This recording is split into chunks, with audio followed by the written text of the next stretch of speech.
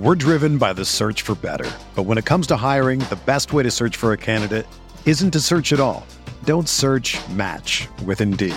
Indeed is your matching and hiring platform with over 350 million global monthly visitors, according to Indeed data, and a matching engine that helps you find quality candidates fast. Ditch the busy work. Use Indeed for scheduling, screening, and messaging so you can connect with candidates faster. Leveraging over 140 million qualifications and preferences every day, Indeed's matching engine is constantly learning from your preferences, so the more you use Indeed, the better it gets. Join more than 3.5 million businesses worldwide that use Indeed to hire great talent fast. And listeners of this show will get a $75 sponsored job credit to get your jobs more visibility at Indeed.com/Blue Wire. Just go to Indeed.com/Blue Wire right now and support our show by saying that you heard about Indeed on this podcast. That's Indeed.com/Blue Wire. Terms and conditions apply. Need to hire? You need Indeed. This podcast episode is brought to you by Coors Light. These days, everything is go, go, go. It's nonstop hustle all the time. Work, friends, family, expect you to be on 24/7. Well, sometimes you just need to reach for a Coors Light because it's made to chill. Coors Light is cold lagered, cold filtered, and cold packaged. It's as crisp and refreshing as the Colorado Rockies. It is literally made to chill. Coors Light is the one I choose when I need to unwind. So when you want to hit reset, reach for the beer that's made to chill. Get Coors Light in the new look delivered straight to your door with Drizzly or Instacart. Celebrate responsibly. Coors Brewing Company, Golden, Colorado. You shouldn't go to Barnes & Noble and buy 10,000 books just so you can build a book fortress and yell out, "I am your book leader." You shouldn't buy 147 copies of War and Peace, stuff them inside turkeys, and serve them at Thanksgiving as turbookins. And you definitely shouldn't buy up all the copies of Dork Diaries, causing the neighborhood kids to stage a protest in your front yard. But you could, because at the Barnes & Noble Book Haul, you can get over 1,000 titles for 50% off. Stock up at your local Barnes & Noble. Turbookins are fictitious and should not be cooked at home. Is DK Metcalf really the next Julio Jones? Did the Combine change running back rankings? And which players saw the biggest changes to their draft stocks? We're talking the Combine on RotoViz Radio. What's up, RotoViz?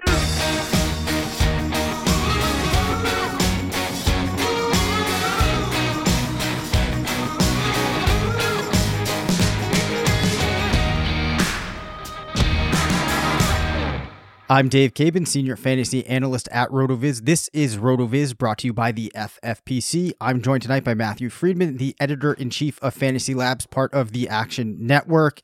The Combine is behind us, and this is when things are really getting fun. Matt, how did those props go that you had going on the Combine? Really well. It was a fantastic Combine all around. And fortunately, the players that I was most against, I wasn't really able to get down action for the most part on the props against them at numbers that I liked. So for instance, I was really against DK Metcalf, but I just still didn't see enough value in betting against him. So I only missed on a couple of the player specific props, and I've been looking through it. It doesn't look like any Combine records were broken. And that's where I was really heavy. Like as many sports books as I could, I was putting action on no Combine props being broken. So it went really well. Well, I mean, that does seem like a winning proposition, right? Yeah, I mean, they were just way off on their lines. You know, something that was maybe like a 10 or 15% probability of happening at the most, they were valuing as if, there was like a 25 or 30% chance of happening, at least when a lot of the lines opened. So there was just massive value on betting that. Yeah, for sure. And a quick reminder here, since I don't bring this up a lot, please, if you listen to the show week in and week out, do us a solid, leave us a review, a rating, and, make sure if you're not subscribed yet that you do subscribe, because that definitely helps out the show. I'm pumped for this episode. So let's start off, Matt. You already mentioned DK Metcalf. There is so much talk about this on Twitter, given his results. And let me quickly remind everybody out there just how well he performed. So 40 time, 4.33, which if you look at his height adjusted speed score puts him in the 137 range. Players in the past that we've seen in that area, one of them is Calvin Johnson. 27 reps on the bench, 134 on the broad, a vertical of 40.5. He's drawing a lot of comparisons to Julio Jones and players of that elite type of status. Where do you stand on Metcalf now that we've seen the combine and we've seen the measurables? And I left out two very important ones in my opinion, but go ahead. Yeah. So I was wonderfully wrong on how athletic he would be. I should say, like, as muscular as he looked in those photos before the combine, he looked every bit that muscular, and yet he weighed only 228 pounds, which is absolutely incredible. And his speed, the 4.33, is just unreal. That is absolutely unreal for a guy of that size. It absolutely is Calvin Johnson-esque. And the leaping ability verified how explosive he is. But the two drills you didn't mention, which you are alluding to, the 20-yard shuttle and the 3-cone drill, he had literally Tom Brady-esque type of times, like worse than Tom Brady. And this was Tom Brady as a prospect when he wasn't as athletic as he probably is now. Right. So what you see out of DK Metcalf in terms of his prospect profile is actually very much what you saw from him as a player at Mississippi, a guy who can run by cornerbacks, but who has a very limited route tree and can basically only run fly patterns and button hooks and curls. But a guy, if you actually need him to kind of change direction really quickly, doesn't have, or at least hasn't exhibited that ability as a route runner. Like, he hasn't shown that nuance when it comes to breaks in his routes. And we didn't see anything approaching that in his agility drills. So that's not to say that he can't develop as a route runner. It's just to say, like, we haven't seen anything like that to this point to indicate that he has that skill set. So the guys to whom he is most comparable are these guys who really haven't done much, like John Baldwin. I don't know if you remember him, but a first rounder, yep. Very athletic, drafted by the Chiefs, never actually did that much in college. That is kind of DK Metcalf. Mark Harrison from Rutgers, Chris Conley from Georgia. Like a number of guys who didn't have, who had great explosive qualities, but didn't have agility and didn't really do much in the NFL. So my opinion of Metcalf really hasn't changed. Like, he's not Julio Jones. Like, from a prospect perspective, in the NFL, he maybe could develop into that type of player, but as a prospect, he's not what Julio Jones was. Jones had much better agility and much better production, and I'm pretty sure was also younger entering the league. So, like, three pretty significant things in Julio's favor versus DK Metcalf. There is the possibility of kind of excusing away Metcalf's lack of college production by the fact that, one, he was with another very good teammate in AJ Brown, who I think in his own right will be a first rounder. And then two, he was injured for a significant chunk of time. And if you take his 6 healthy games that he played in 2018 and you extrapolate those out to a 12-game season, he would have a 1,000-yard, 10-touchdown season. So, like, from a certain perspective, you could say in his final season, when he was on the field, even though he didn't have great market share, he did put up some pretty impressive numbers.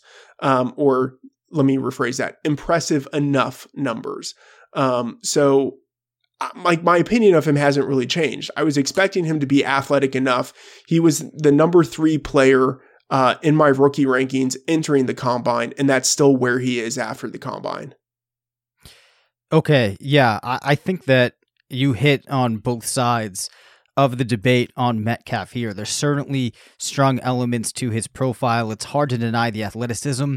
And if you have not seen the pictures of this man, he may just be the closest living thing on earth to a comic book superhero in existence right now. I mean, it's insane. And like 1.6% body fat, that is absolutely absurd. That number cannot be real. It can't be real. But it might. I mean, you just look at him and you would believe it. Yeah. I mean, I actually have never seen a physical specimen before around other physical specimens as impressive as the guys that you would get at the combine that pale in comparison to DK Metcalf. Honestly, these other dudes, it looks like I walked into a NFL. I don't know. It looks like I walked into a team's locker room and am standing with the running backs. That's the vast difference between Metcalf and some of the competition. Yeah, the difference between him and other NFL caliber prospects is the difference between them and us. It's just he's on another playing field. Yes, it's insane. But the question here is, how much of what he was able to do in college, which yes, is limited, there's ways that we can explain it, comes from just that ridiculous athletic ability. But when you make that jump to the next level and you don't have the agility, you're playing against better cornerbacks, playing against stronger, faster safeties. Can that carry through with that limited route tree? I think that one of the things that makes this hard is there are not many guys that are like Metcalf. We don't see this profile very often, so we can look to other players, but we're still working with a pretty simple sample. I think, though, that there are reasons to be concerned with this. Or with what you're seeing from Metcalf. There's a lot of optimism, though, and I think a high ceiling. But in my opinion, Matt, and let's see if you agree with this, I think where he lands, what team he goes to is going to be paramount. Because you might have a situation where there's a coach, they see this huge, really fast, very strong wide receiver, and they want to deploy them in a way like a Julio Jones or DeAndre Hopkins, moving them all over the field, asking them to do a whole different number of things. But that might not be his game. So I think that where he lands might dictate what he actually is able to do in his first 2 or 3 seasons in the league. Yeah, I think that's probably fair. I mean, his strong suit really is just running down the field and out muscling and out jumping guys for the ball, or taking the ball very quickly and then running past guys with it. If he's asked to do that in the NFL, I think he could do that inconsistently well. I think he could have those massive, boom bust type of games where he has 2 touchdowns and 120 yards, or, a defense accounts for him and he has, 2 receptions for 12 yards. Yeah, for sure. So we're going to come back to wide receivers in a couple of minutes, unless you had any closing thoughts on Metcalf. No, I'm good. Okay, so have your running back rankings changed? I know we talked about the top 3 players in the RSI before, added in Josh Jacobs. Personally, I have recently become absolutely enamored with Darrell Henderson, and I think behind him I might have David Montgomery out of Iowa State. There were some interesting performances at the combine. Again, Jacobs did not participate. His teammate Damian Harris did. Have you kind of shuffled any of those big names around? A little bit. I still have Montgomery as the number 1 running back, and I was kind of expecting him not really to be all that athletic. That's just kind of not his game. He's just, I think, a well-balanced all-around back. Henderson is a guy that I did have as the 3rd or 4th runner in the class, and I think I probably still have him there.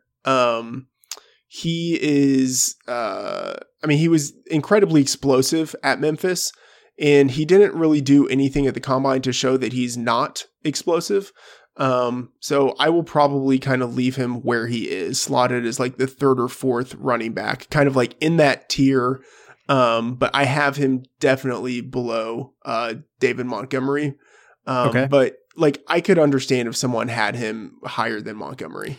Right. And I think for me, one of the factors is I see a lot of potential. Well, really, if I look at this class of the top players, I think he being Henderson and Montgomery have the most potential just when you look purely at that college profile to be receivers. And it's a little bit hard because with Henderson, the market shares do not match what you see out of Montgomery, but he was used in both facets and had a couple of incredible seasons, 22 rushing touchdowns, in his final season at Memphis. So, I think for me, the combine, if anything, just kind of solidified their place that I can keep them above my rankings. I think we do need to talk about Benny Snell, who didn't really excel in anything, but I'm not necessarily sure that he was looked at like, a supreme athlete to begin with. And his 40 time was a 4.66, so just a little bit worse than Montgomery. Was at a 4.63, and Henderson 4.49, although I believe he actually might have had one, and I'm not sure if it didn't count, that was quicker than that. Yeah, he wasn't expected to have great athleticism entering the combine. That's not really his game. He's a guy who was super productive for 3 years, in the SEC and is big. He's like 225-ish pounds. Yep. A 4.66 at 224 pounds, like that's sufficient. That is, I'm trying to think of the right, that's like sort of like Carlos Hyde, Jeremy Hill type of athleticism. And those guys, that doesn't sound great, but like they were still productive for at least a couple of seasons. I think that's probably what you get roughly out of Benny Snell. He's like an Alex Collins type of player. Decent size, not great speed, but good enough. And then with his college production, you'd assume that he will probably have at least one season of fantasy relevance. Yeah, I can definitely see that. If you do look at the profile, it's really impressive, especially when you consider the fact that he was doing this against SEC defenses and at Kentucky, which has been better than you might imagine historically the last couple of seasons. But still, this isn't the type of team where if you're the running back on it, you're guaranteed to produce. 34 reps on the bench press by Alex Barnes out of Kansas State. Not that there's really much else. Well, actually, as I'm looking through this, he had a pretty good combine, Matt. What's your intel on Alex Barnes? I like Barnes a lot. Yep. He was someone I kind of wanted to be aggressive on in my rankings, but I didn't do it because there wasn't really much hype around him. So I had him as a third round pick. He was literally in my top 36 rankings. So like 3 rounds in rookie drafts. He was my last pick. He was 3.12 for me. Yep. But incredibly productive at Kansas State, which they have a decent track record of producing backs for the NFL, and was very productive there. And this might sound like kind of random, but he has the same agent as Jakeem Grant. I see where you're going with this. This agent, I've noticed, has a pretty good eye at finding guys who are undervalued, who don't have much hype, but who produced in college and have undervalued athleticism. So Barnes was someone who was already on my radar. And yeah, he had, I think, a very underrated combine. I still don't think he's going to move up all that much. I had him before the combine slotted as rounds 5 to 6 type of guy. And I still think that's kind of the general range he will go in, but maybe round 4.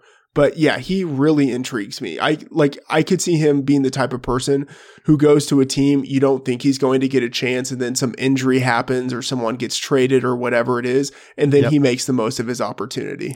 Yeah, I suppose one of the knocks on him would be that he's one of the older backs in the class, but had one of the best verticals, one of the best broads. Looks like the explosion's there. 34 reps. He was by and large the strongest back. I think the closest player was Elijah Holyfield, who I want to talk about, grip 26. Then his 3-cone and shuttle gives him an agility score of an 11.05, which was one of the best that we saw. In fact, I think only Miles Sanders out of Penn State, or actually no, Sanders was 11.08. So he might have had the best score in the class there. Yeah. Over 100 on the weight adjusted speed score, which I get suckered into looking at that, but it can't be a bad thing when you're above 100. And then if you look at the college production, in his junior season at Kansas State, 84% of an adjusted rushing market share. That's where we strip out the quarterback. 75% of adjusted attempts. A touchdown market share, taking out quarterback rushing attempts, of 92%. So the profile is definitely there, and I'm surprised that we haven't heard too much more discussion about him. Yeah, he's legit. I think part of it is just that he played in the Big 12. He wasn't on a team that was really all that good.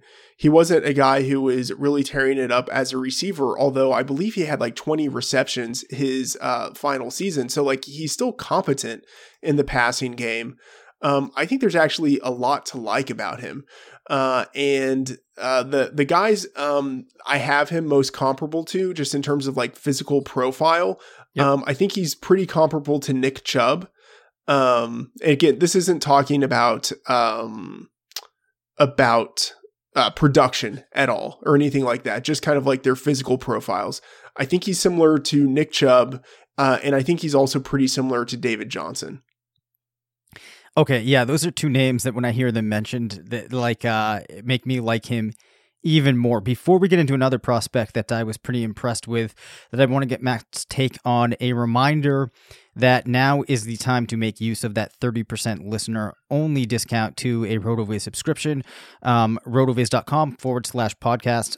We already have a gabillion articles covering these prospects, and now we're really going to get into the nitty-gritty of determining which of these players you're going to want to draft. So definitely make sure that you subscribe and make sure that you check out RotoViz. Another name that I was really impressed with, Matt, was Justice Hill out of Oklahoma State. Vertical, 40 inches broad, 130. I really would have liked to see what he did for agility. A 106 speed score, ran a 4.40. Decent production at Oklahoma State, and he's another one I was impressed with, and I'm surprised I have not read more about people being high on him. Yeah, I mean, the big thing was one, so actually two things. One, he's small, so people aren't kind of all that excited. In college, he was measured at 190 pounds, did check in bigger than that at the combine, so I think that helped. And then two, I think people were unreasonably expecting this class to be decently athletic at running back. And like, if any, like this class is really bad from an athletic perspective. They are just like the whole class in general and the running back class in particular. So I think Hill shines all the brighter because everyone else around him was just like total sloth, like, in the 40 time. So I had him, slotted into the third round of rookie drafts and the fourth and fifth rounds of the NFL draft. And I think just because he's the only guy who showed legit speed at the running back position, he's probably going to get bumped up a little bit. So like round 3, round 4, something like that. And I think he also gets bumped because of that, gets bumped up in rookie drafts. But yeah, as you mentioned, he had good production. He was good enough at Oklahoma State to really like overtake Chris Carson as the lead back there, which in part is why Chris Carson went so low in the NFL draft. But he had 106.8 scrimmage yards per game across his career. Like he has some legit NFL ability. Yeah, so I mean, I was pretty impressed with him now. I'm kind of going out of sync, I think, on our outline here, but totally fine. That should be fine because two players that I was not impressed were with, first off, Devin Singletary. I had seen a lot of positive talk about him. His combine performance, very, very lackluster. At 203 pounds, a 4.66 in the 40, vertical of 35, broad of 117, bench press 15, and the agility score of 11.72.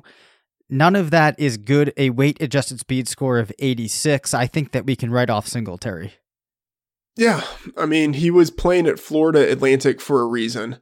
And that reason is that he's smaller and not super athletic. Like, I think he's probably like a decent quote unquote football player.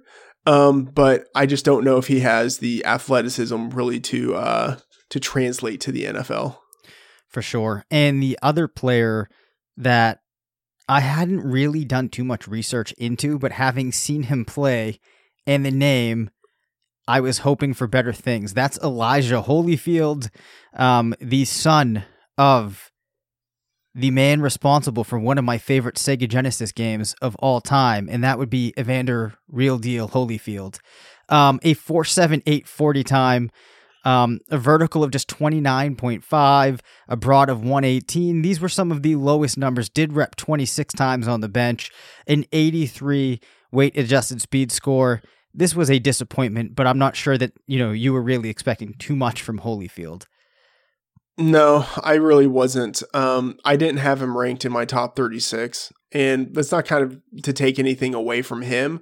Like, I could see him being, one of those guys who just doesn't test well, but has good NFL ability. And like, maybe there was just something like with his form, like, like you're running drills. The drills aren't necessarily indicative of what you can do on the football field. Like, there's correlation.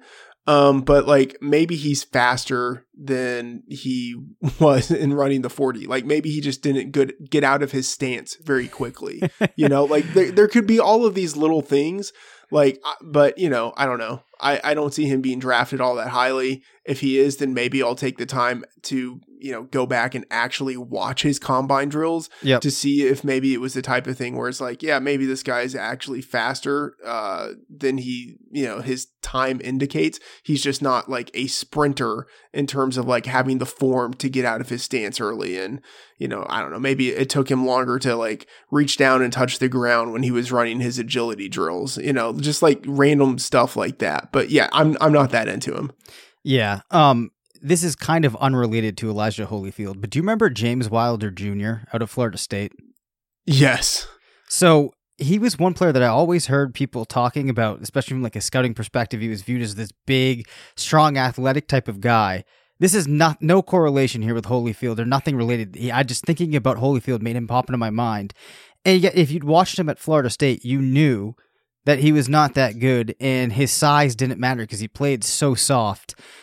I don't know where I'm going with this, but you remember him, huh? Yes. Yeah, I remember. It's just Holyfield had some hype as, someone who kind of had potential and like big bodied guy. And just sometimes these guys, they don't pan out and then they just go away and you never hear from them again. You don't remember them. I think Holyfield will be one of those guys. Yep. All right. Final name. I'm going to throw it at running back. And I'm sure we will get to some of these other guys before the NFL draft comes along. Myles Gaskin out of Washington.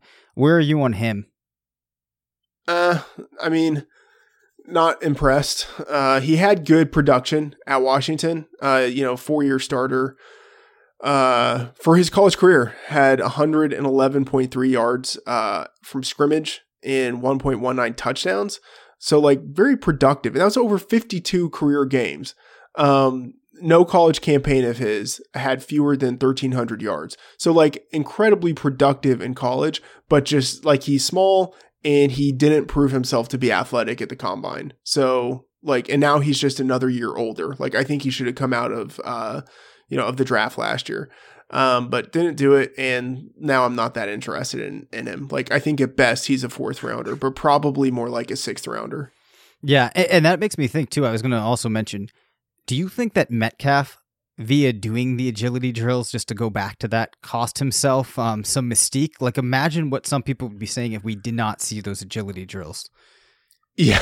Yeah. I mean, if he hadn't done the agility drills, we would just assume that he would be awesome at the agility drills. Right. Because he was so awesome at everything else. But the thing is, I don't think it's going to matter at all. Like, I think whatever team wants him, whatever team would have picked him in the top 10, is going to pick him in the top 10 regardless, because his explosiveness is just so elite. Yeah, that's probably fair too. And I think there's a number of things working in his favor that you're right. It probably doesn't really matter. But this is all important stuff because our good friends at the FFPC, the home of season-long high-stakes fantasy football, have you covered on best ball and dynasty. Perhaps players like Metcalf will already make an impact for your best ball teams. And as we know, some of these running backs that we talked about definitely will. So if you're a diehard who's ready to draft now, the FFPC best ball leagues are already open for the 2019 season with drafts forming daily, starting at just $35. If you're a fan of Dynasty, over the last few years, the FFPC has become the go-to destination for serious Dynasty players. They now have almost 300 active Dynasty leagues starting at $77, and they even have a $5,000 entry Dynasty league. And the best part is, not a single Dynasty league has folded in 9 years. Limited orphan teams are available for purchase right now, and brand new startup Dynasty leagues will be opening shortly. Don't miss the FFPC experience. RotoViz listeners, go to myffpc.com and register now. That's myffpc.com, the home of season-long high-stakes fantasy football.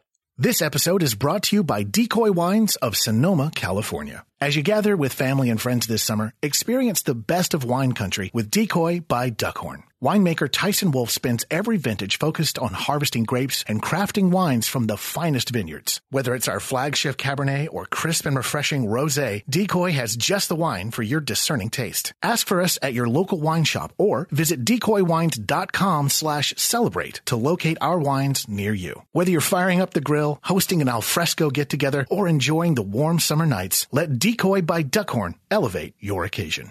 Love a good deal? Sail into the season at Banana Republic Factory's Mega Labor Day Sale. Entire store 50 to 70% off. Dresses from $19.99. Polos from $16.99. Find your nearest store or shop online only at Banana Republic Factory. Okay, Matt. Who were some of the biggest risers in your rankings as a result of the Combine? That's a good question. I don't know. That's fine. I'm buying time right now. Okay. Here's one. Andy Isabella. I had him going in the third or fourth round of the NFL draft. I now think he will maybe even be a low end second rounder, but I would be surprised if he made it out of round 3. And I had him in the second round, like top half of the second round of rookie drafts. Man, like I might move him up, into the first round of, rookie drafts. Another guy, we're going to talk about some of these guys that, like, on the outline. I know we're going to talk about, might as well mention them now. Yeah. Noah Fant. Yep. I thought he was going to be very good anyway, and I had him projected as a first rounder for the NFL, top of the second round for rookie drafts. I'm going to move him into the first round of rookie drafts. Like, I think that's where he belongs. And I would maybe even say, I don't know. I just kind of don't know how aggressive I want to be, but Kyler Murray, the fact that he, like, for sure is 5'10", did bulk up to 200 and something pounds, even if he doesn't play there. Yeah. Even if he doesn't play there. I don't know. I have him for sure going in the top 5 of the NFL draft. It really wouldn't surprise me if he's a top 2 pick. The Cardinals, like, that is starting to gain some traction. They haven't really been as vociferous in their commitment to Josh Rosen as you would want. And I don't know, they're just like, there are a lot of dots that connect Kyler Murray to the Cardinals. So if he went number 1 overall, that wouldn't be surprising. I don't see a way in which I'm going to put Kyler Murray in the first round of a rookie draft. I just, because of the way I value the quarterback position, or don't value the quarterback position, but I had him at 2.07. And I think I should probably move him up a little bit from there. And then one more player, Parris Campbell, I was too low on. I have him at 2.11, and I should move him up maybe to the bottom of the first round. And I was projecting him for rounds 3 or 4. Like, I wasn't expecting a 4.31. I was expecting something fast, but that could even be like a 4.4. But given the speed, and then given the fact that he played at Ohio State, and given his size, like, he's not huge, but he's big for his speed. Given all of that, I think he will probably be drafted no later than round 2. So he's someone I'm going to have to move up the rankings. And then, of course, one more. Alex Barnes. I will move him up the rankings as well. Wow. Okay. Thorough, very, very thorough answer for a man that had to buy some time. And also, that we're hitting we're hitting our stride on the podcast when vociferous gets mentioned or gets used. But a couple of notes there. Andy Isabella had a 40 time of 4.31, also a very strong shuttle, which I'm sure that those numbers confirm some of the things that you had seen. Noah Fant, is he now above his teammate, TJ Hawkinson, after the combine? Because I know that we had talked about Hawkinson before, and I think that you actually thought that he should be the unanimous number 1 tight end. Yeah, I still think that. I still think Hawkinson will be maybe not top 10, but top 15 pick in the draft because he's a good two-way tight end who can basically do everything. And he's not the athletic freak that Fant was, but everyone already kind of knew about their athletic differences, and Hawkinson is still good enough of an athlete. Like, I think he ran, was it a 4.7? Yep. Like, that's not bad for a guy of his size, especially considering that you basically never have to take him off the field. So, I think Hawkinson is still the guy, but I think Fant really locked in his first round. I don't want to say pedigree, but like the likelihood of being a first round pick. In my mock draft at Action Network, I have him as a low first round pick, and I think he probably is still in that range, but maybe I move him up a little bit. And I think maybe I just feel with more certainty that is where he belongs. Like he's locked in as a first rounder, I would say, or at least he should be. I get it. I think that makes sense. Now, just to give a insight to how athletic Fant was, he ran his 40 in 4.5 seconds. The man weighs 249 pounds, so that is really impressive. His vertical, 39.5, broad, 127. Then, a truly impressive thing here, his combined 3-cone and shuttle was 11.03, which is really impressive, considering the fact that Hawkinson combined was 11.2, and I thought that was impressive. So, this guy is an absolute physical specimen. And it looks like Iowa is going to have potentially 2 first-round tight ends coming out just to add to that group of really strong tight ends that we've been talking about. And think of like Mike Gesicki last year, like how phenomenal of an athlete he was. Like Fant, I think, is more athletic than Gesicki is, or just as athletic. And I think just as productive as he was, like just as impressive as a producer. So I think Fant belongs in the in the first round. In the first. Okay. Yeah. So another thing that you touched upon there was Kyler Murray and the fact that it seems like he's going to be drafted in the top 5 picks. So at RotoViz, we are in the midst right now of doing a rookie draft. I had the first pick. I will share that pick. So I went with Harry. I felt like the production he had as a receiver was really solid. His combine performance was strong enough that I could stick with him there. I wanted to go with the receivers. I do not feel like this is the strongest running back class we've ever seen. We get around to my pick again in round 2. The receivers that I'm interested are gone. The wideouts are gone. So I actually went with Murray to start off the second round at pick 13 because I could not identify another option. If you look at this class, do you think that that's too early for Murray and that there should be more than 12 players are going before him? Yeah, I think so. How many tight ends were off the board? Was Hawkinson off the board and Fant? No, Fant was. Hawkinson was not. Okay, I think Hawkinson would be the guy. I think he would be the guy for me. And even some of these other guys like Andy Isabella, I would probably take ahead of Kyler Murray.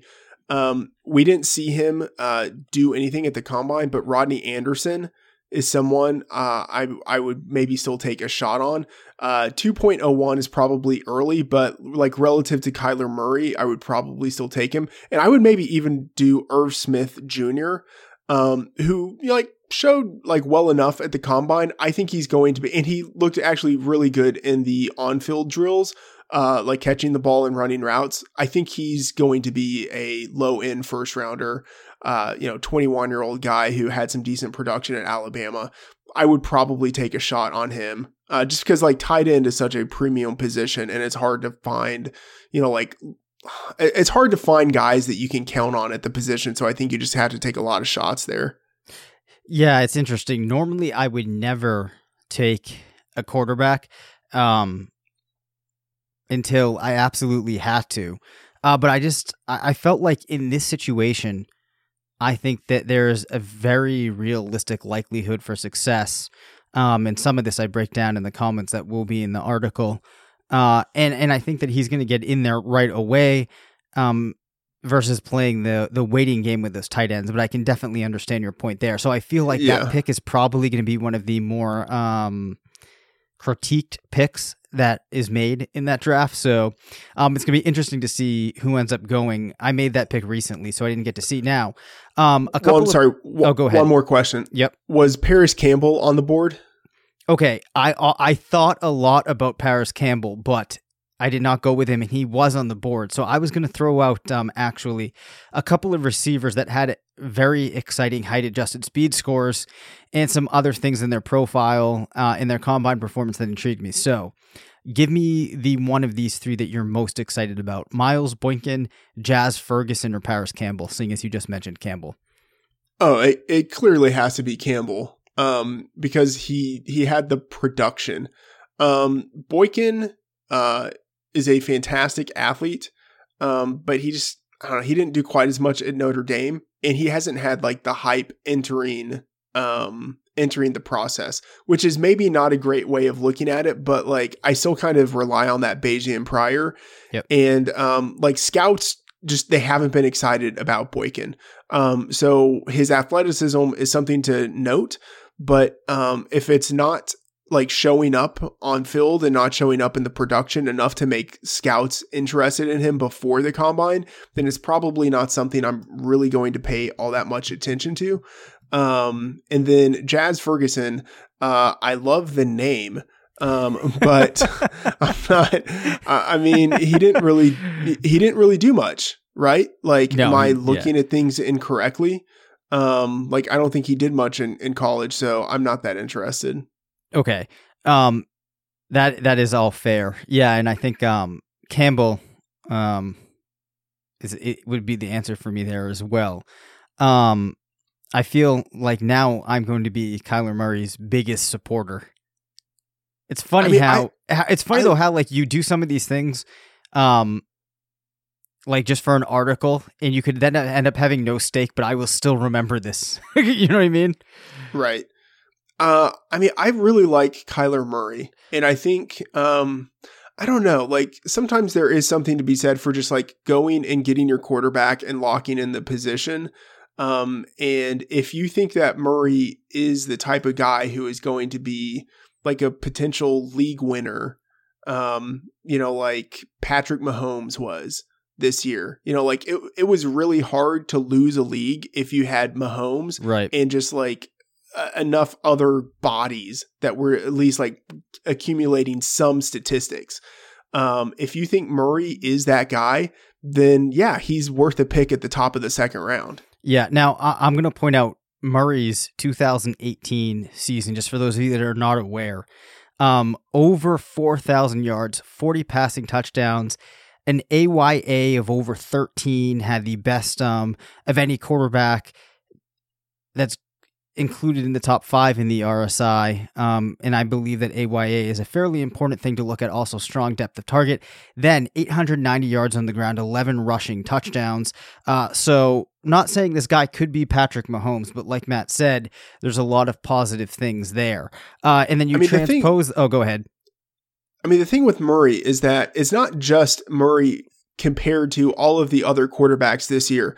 Like Murray's 2018 season was one of the most impressive collegiate seasons of all time for a quarterback from an efficiency perspective, just passing. That doesn't even take into account the fact that he had over just over 1,000 yards rushing, and double-digit rushing touchdowns, and that is like an actual translatable skill to the NFL. Like, he will be a legit runner, and the thing is, he's never taken a beating as a runner. Like, I think that is actually part of the skill that he has of knowing when to slide, when to run out of bounds, how to kind of angle his body so that he doesn't take like the full force of a hit.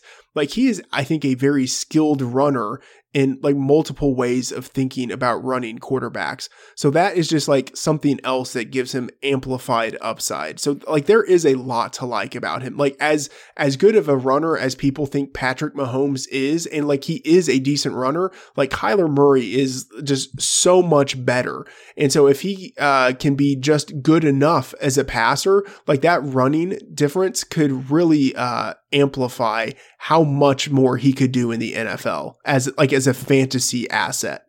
Definitely. Now, you know who is not a rusher, despite what we may have been told. Dwayne Haskins, his 40 time 5.04. Yeah. Which is fine, because he's not a rusher. He's not supposed to be viewed as an athletic quarterback. But in that vein, looking for quarterbacks that are athletic outside of Kyler Murray, did the combine performance of any of these players stand out to you and maybe raise their stock in your mind? No, not really. Tyree Jackson from Buffalo is someone who was impressive. Yep. Had a 4.59 40 time, and he's a big guy. He's 6'7". Like, for a guy who's 6'7" and 249 pounds to be able to do that, like, that is impressive. That's like tight end type of thing. Like, if your tight end did that, you'd be like, wow, this guy is athletic. Yeah. But he wasn't like, I don't think he was all that great at Buffalo, so there aren't, I don't know, like, out of the remaining quarterbacks, the athleticism that some of them showed isn't enough to make me want them when you place into context the fact that they're probably not all that good at passing. Like, Trace McSorley was the fastest, 4.57. I was never really all that impressed with what he did at Penn State. Like, yep. I kind of don't think any of these guys has enough athleticism to make you overlook the fact that they're not good enough at what they need to do the most, and that's throw the ball. Yep. Also, Drew Lock ran a 4.69. I get that. I get that he did some things as a rusher in college, but the more that I dug into his profile as of late, I have to rule that he is garbage, and I would give him about a 5% chance of ever having a stretch of starting 4 games in the NFL and doing so well. Yeah. Well, I guess he could, but the key piece being they're actually doing it well. Yeah, I mean, so one of the big questions for me in the mock draft I did before the combine was, do I put Drew Lock number 10 to the Broncos? Mm-hmm. And like, I don't think he should go there. I don't think he belongs anywhere near there, but the Broncos are reportedly very high on him. I think that they probably view Joe Flacco as a stopgap. And like, that is going to be a really big question. Like, where does Drew Lock go? Does he even go in the bottom of the first round, with the Broncos trading back up into the first round to get him? I don't think he belongs in the first round. I think he probably should be drafted in the second round, maybe third round. But yeah, the question of like, is he like, every so often you have these quarterbacks who probably shouldn't be first rounders who end up going in the bottom half of the first round because teams just kind of press it. And like, is he going to be that guy this year that a team reaches for when they really shouldn't? I feel like it's probably going to happen when you look at the makeup of the rest of this class. And also, as a 3-year starter, he was able to accumulate, or I forget if he was 3 or 4, but basically he was like 3.5. Yeah. So he accumulated a tremendous amount of production, but it was not efficient.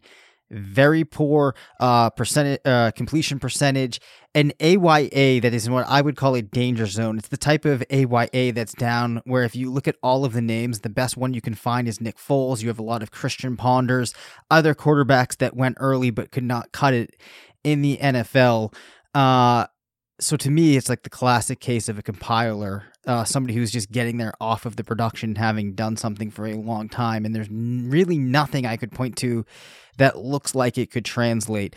Daniel Jones, too, out of Duke, there's really not a whole lot of meat on that bone there, too, to try to find, much positive for him. So to me, I actually think that Will Grier, when you look at him from an analytical, or you look at the stats and the analytics, he actually, to me, should be the third quarterback in this class. Yeah, I do agree with that. One more thing that's a little unfortunate about Drew Lock in his profile is that his 2017 junior season was his most productive year. And then he really kind of regressed from an efficiency standpoint in 2018. Even though he completed more passes, he just wasn't doing as much on a per attempt basis. So that is, I think, not a good sign. Yeah, that's certainly a fair one to point out. So we covered a lot of ground here. Let me pop over the outline here and see quickly if I left off anything that I wanted to mention. Looks like we got to everything that I wanted to bring up. Was there anything that you wanted to mention that I have not hit upon yet? Yeah. So just kind of thinking about this class in general, now that we've seen them test athletically, the guys who really stand out, defensive line, I think a lot of those guys are pretty impressive. I think that's the strength of this class. As we mentioned, there are really only two quarterbacks who will probably kind of be considered for the top of the first round, like top 10 picks or so. So that will be an interesting dynamic to see what happens with the remaining quarterbacks. And then like the wide receivers, so we talked about this, but kind of more holistically, I don't think it's a great year for running backs, but I think it's a pretty good year for wide receivers. I think there could be as many as 5 or 6 guys who are drafted in the first round. And we've seen a number like that before. I believe it was 2009.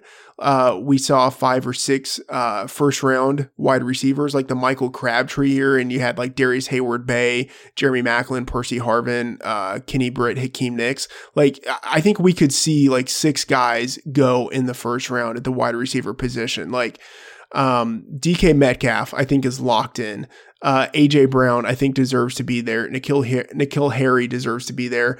I could see Marquise Brown finding his way into the first round, even though I don't necessarily agree with that.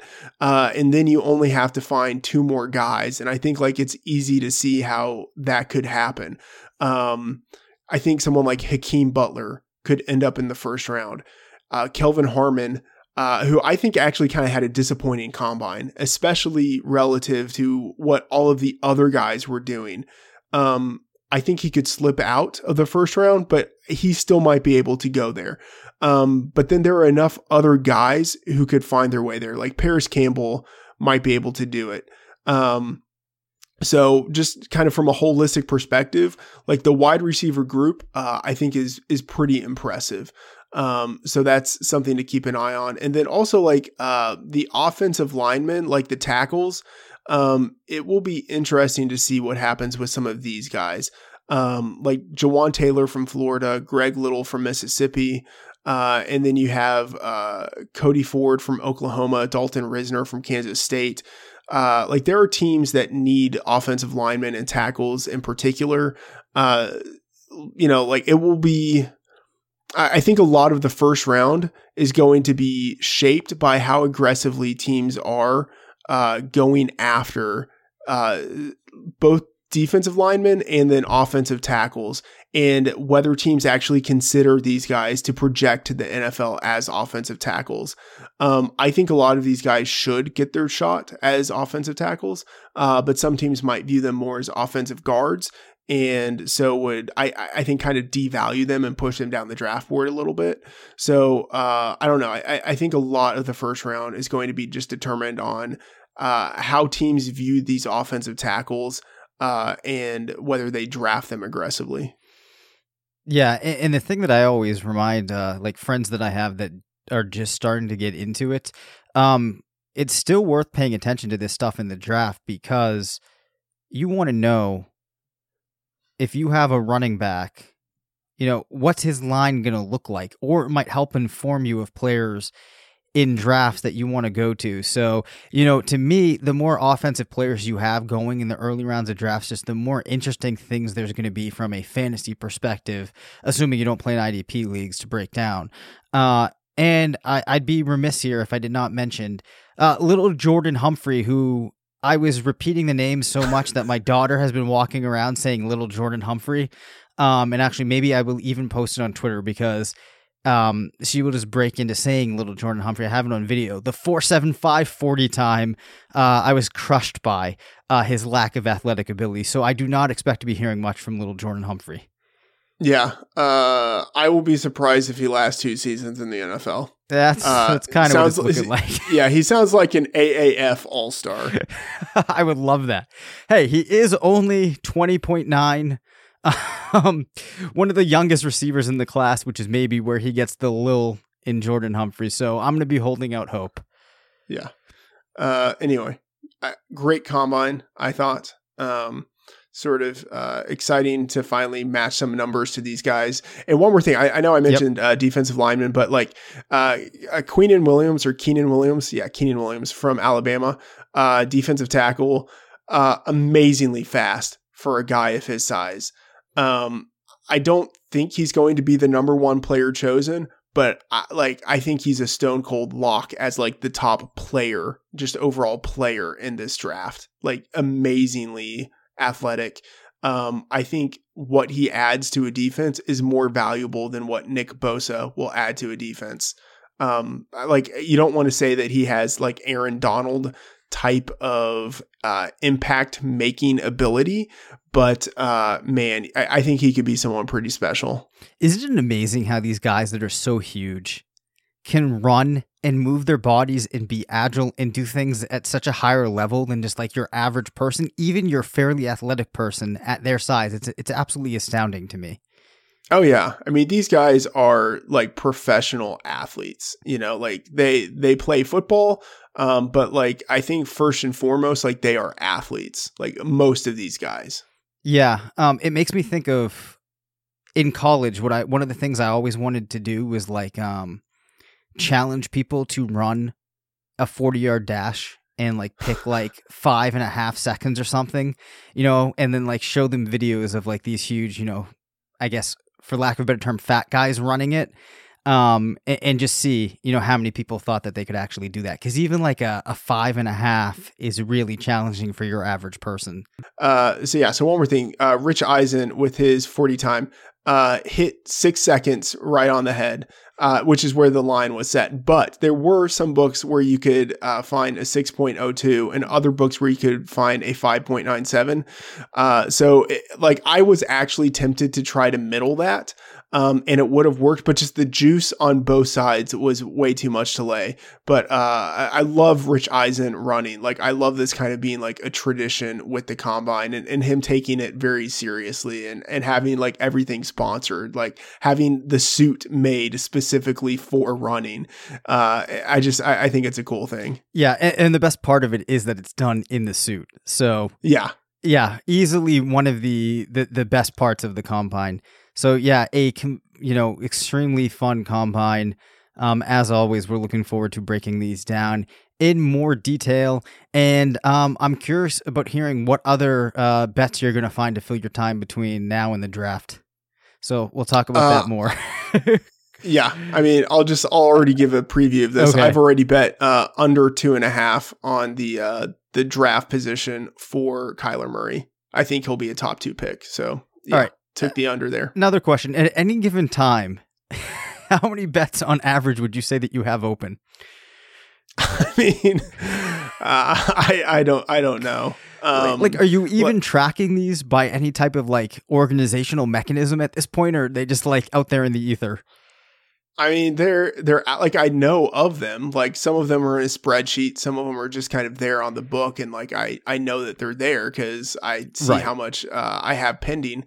Like for instance, like Jason Witten, when he unretired, several books put props up for his 2019 production. So like I bet those because I thought they were exploitable. Those are going to be open for the next, like 9 months, but like so that's going to be sitting out there. And so I have like things like that pop up, maybe like, once every week or once every 2 weeks where there are these kind of long-term bets that are going to be out there. Baseball season is coming up. I'm, placing some baseball bets on production for some players. So those bets are going to be open for 6 months. And so I kind of don't like to have money locked up that long, but at the same time, if there are bets that I think are exploitable, and I feel pretty strong about, how it's going to turn out, then I'm fine doing it. All right. I just don't want it to be a huge portion of the bankroll, and it's not a huge portion of the bankroll. I mean, because they cap what you can bet on these anyway. So right. It's not as if I'm like wrapping up a lot of money, but there are a significant number of bets that are always open. Does your wife know how many bets you have going on? Like, is she aware of the amount of Freedman family funds that may be circulating through the books at any given time? She's generally aware. Yeah. I mean, it's not as if I'm like, hey, I just bet on 50 player props today. I kind of don't bother her with those details. But I mean, she's definitely aware that this is like part of my job. Like I consider it part of my job. Right. I'm assuming that she probably hears more often about the wins than the losses.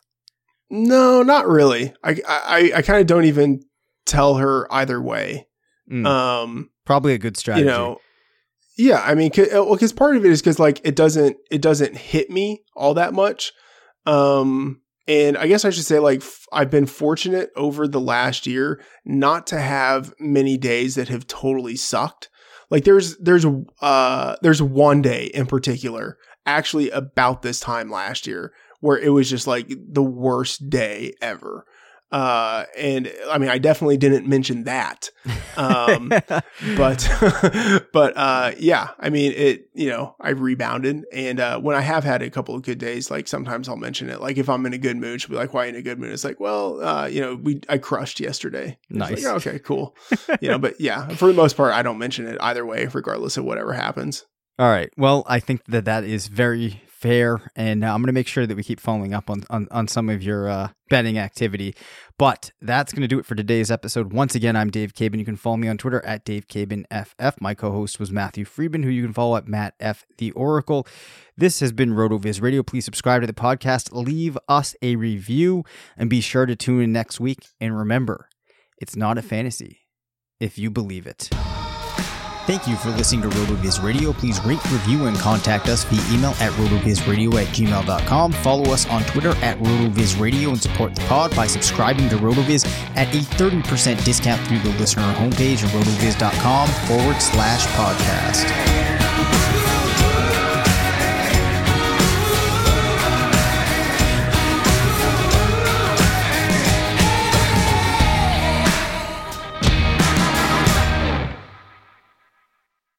This episode is brought to you by Decoy Wines of Sonoma, California. As you gather with family and friends this summer, experience the best of wine country with Decoy by Duckhorn. Winemaker Tyson Wolfe spends every vintage focused on harvesting grapes and crafting wines from the finest vineyards. Whether it's our flagship Cabernet or crisp and refreshing Rosé, Decoy has just the wine for your discerning taste. Ask for us at your local wine shop or visit decoywines.com/celebrate to locate our wines near you. Whether you're firing up the grill, hosting an alfresco get-together, or enjoying the warm summer nights, let Decoy by Duckhorn elevate your occasion. This episode is brought to you by Decoy Wines of Sonoma, California. As you gather with family and friends this summer, experience the best of wine country with Decoy by Duckhorn. Winemaker Tyson Wolfe spends every vintage focused on harvesting grapes and crafting wines from the finest vineyards. Whether it's our flagship Cabernet or crisp and refreshing Rosé, Decoy has just the wine for your discerning taste. Ask for us at your local wine shop or visit decoywines.com/celebrate to locate our wines near you. Whether you're firing up the grill, hosting an alfresco get-together, or enjoying the warm summer nights, let Decoy by Duckhorn elevate your occasion.